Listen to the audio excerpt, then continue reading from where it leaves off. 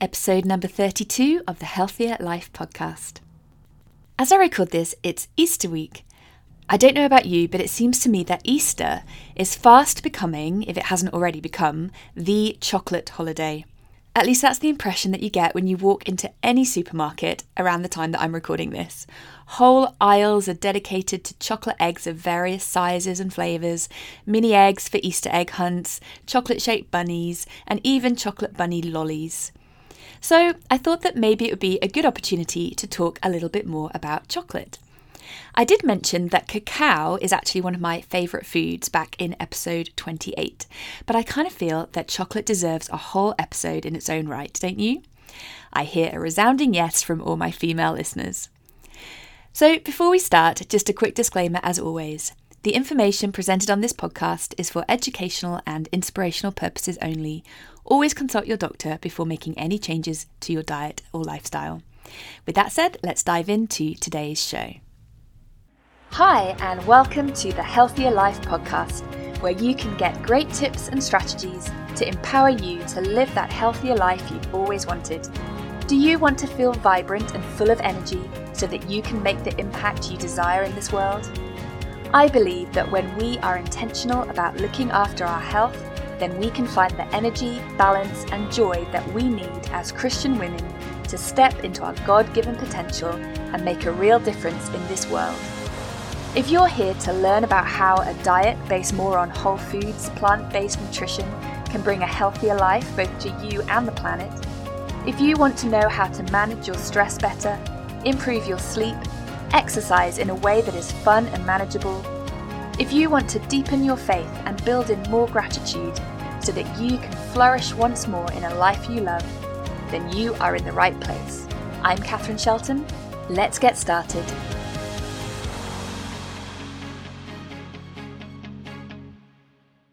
So, chocolate. Okay, without wanting to bore you with too much detail, let's start with a little bit of history for all those history buffs out there. It's actually really interesting, or at least I thought so when I was researching it. Did you know that people started drinking chocolate a long time before they were actually eating it?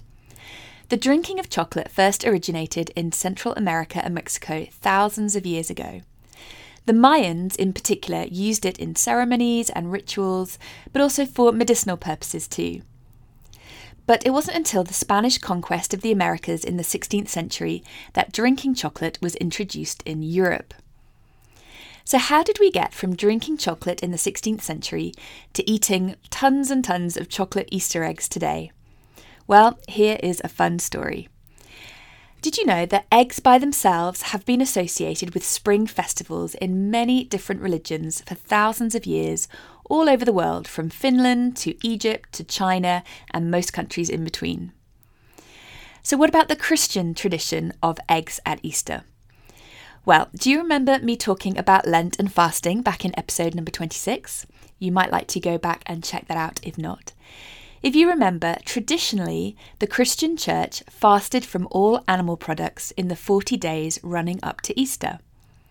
And in order to get rid of all the eggs and the butter and the milk just before Lent began, it was customary to make loads and loads of pancakes. But of course, hens don't stop laying eggs just because it's Lent. So what do you do with all those eggs that you can't eat? Well, you do fun things with them, like paint them and decorate them, or have egg rolling races, or egg hunts, or even egg tapping, which is a little bit like playing conkers but with eggs. And just like those other spring festivals of other religions, so too in the Christian tradition, eggs came to represent the new life that is found in Christ. For some, the egg also represents the tomb of Jesus.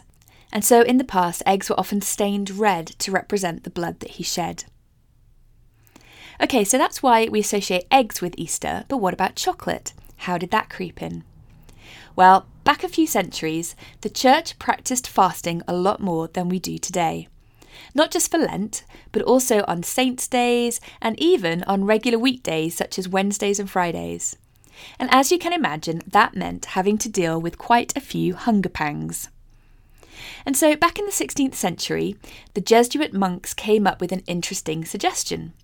It hadn't been that long since chocolate had been discovered in the New World, and the Jesuits started promoting drinking chocolate as a nutritious way to stave off any hunger pangs during a fast. Now, initially, there was some pushback. After all, surely drinking this delicious, filling drink was kind of missing the point of fasting in the first place. But the Jesuits persisted, and soon Popes Gregory XIII and Alexander VII agreed that such liquids do not actually technically break a fast. And so it was that drinking chocolate spread across Europe and was used during Christian fasts such as during Lent. But what about chocolate eggs? When did they first appear?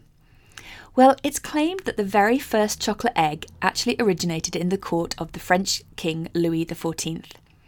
And there's also a story that an Italian widow named Giambone started filling empty eggshells with melted chocolate in 1725 to sell in her shop. But as you can imagine, these were rather fragile and too difficult to produce on a large scale. And so it wasn't until 1873 that J.S. Fry's and Sons of England introduced the very first moulded chocolate Easter eggs. And Cadbury quickly followed suit just 2 years later. So these early Easter eggs had all sorts of sweet fillings, much like they do today, but they were still fragile and prone to breaking. And it wasn't until almost a century later, in the 1950s, that Cadbury first introduced the kind of Easter egg packaging with the little window that we see today. And today, about 80 million Easter eggs are now sold in the UK alone.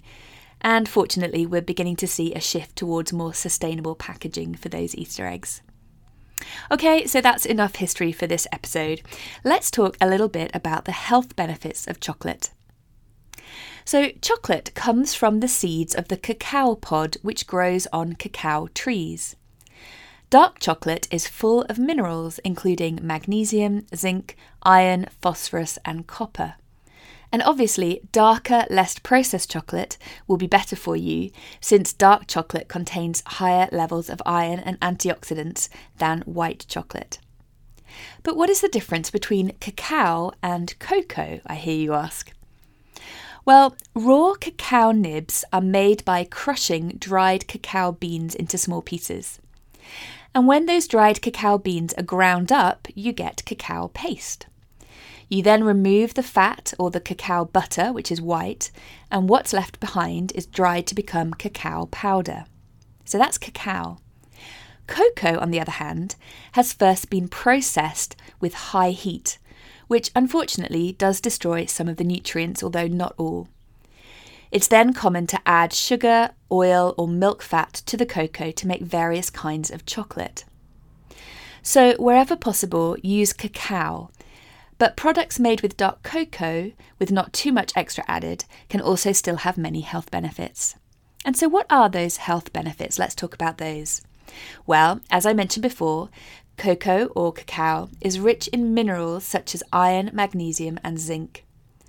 And the flavonols in the chocolate are antioxidants, and these can reduce inflammation and damage to cells. Perhaps most importantly, there is actually evidence that chocolate can help reduce blood pressure and the risk of heart disease, which is the number one killer in many Western nations. Some studies also show that chocolate may help with memory decline and cognitive function because it helps to improve blood flow to the brain. And other studies show that chocolate can also help lower cholesterol levels and reduce the risk of stroke. There's even some evidence that eating chocolate during pregnancy might actually help with fetal development and growth, which is very good news for all 4 of my children. And dark chocolate may also boost the availability of oxygen during fitness training. The polyphenols in chocolate can also be beneficial to the good bacteria in our gut microbiome, which we're all in favour of. And finally, of course, there is mental health. You don't need to tell most women today that chocolate is a great mood enhancer. It contains substances such as phenethylamine, which trigger the release of endorphins and raises serotonin levels. Okay, that's great, you're thinking, but just before you rush out to stock up on all your favourite chocolate brands, there are just a few things to look out for. I've listed 3. First of all, health. It is important to remember that much of the chocolate that we eat is actually more like candy. It can be very high in sugar and fat, and so we should be mindful of that if we're trying to lose some excess weight in particular. Eating too much chocolate has been associated with an increased risk for acne, particularly if you're eating milk chocolate, tooth decay, obesity, diabetes, and high blood pressure. And some people also report that chocolate brings on migraines, so you might need to be aware of that. Also, dark chocolate does contain stimulants such as caffeine, which some people might be very sensitive to. And finally, a very small percentage of the population could also be allergic to chocolate itself, or perhaps one of the ingredients that's often found in chocolate, such as soy lecithin. But generally, if you're eating dark chocolate of 70% or above from good brands that you trust and are not eating too much of it, then the health benefits do seem to outweigh the concerns. So that is good news for chocolate lovers everywhere. But the second thing just to be mindful of when we're talking about chocolate is the ethics surrounding chocolate production. After chocolate was introduced to Europe, there began a rush to colonize and enslave large areas of Central America and West Africa in order to grow cacao plantations. And most of the world's chocolate today actually comes from West Africa, and many farmers are paid very little over there. And sadly, child labour is also widely used. So what can we do? Well, if you can, do try to buy chocolate that is fair trade and ideally organic too, so that the farm labourers haven't been exposed to dangerous synthetic pesticides and fertilisers. And finally, I just wanted to end this episode on chocolate and chocolate Easter eggs with one last thing to look out for. And that is the fact that all this hype over different kinds of chocolate Easter eggs can actually be quite distracting from the true meaning of Easter. Sadly, very few people in our society know why we celebrate Easter in the first place. Or they just forget that actually we're celebrating the momentous day in history when Jesus, who had just been put to death and died on a cross voluntarily in order that we could be forgiven for all of our sin and guilt so that we could finally be restored to a right relationship with God, that Jesus, on Easter Sunday, proving that he was who he said he was and had done what he came to accomplish, actually rose again from the dead. And because God raised him back to life, we too have a sure hope that we will be raised to new life as well, and we too can defeat death and enjoy eternal life. So I just wanted to leave you with that encouragement. By all means, enjoy an extra amount of chocolate this holiday, preferably fair trade, organic and dark. But don't forget that the real meaning behind Easter is not chocolate, nor eggs, nor the Easter bunny, and nor even the cute little chicks and lambs, but the fact that Jesus died and was raised to life again. I want to wish you all a very happy Easter. Hey, quickly before you go, if this podcast has helped and inspired you in some way, then please jump over to iTunes and leave me an honest review. That way more people can find this show and be inspired too.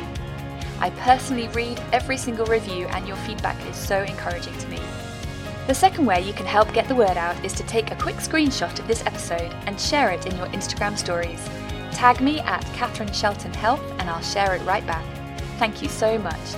God bless. Until next time.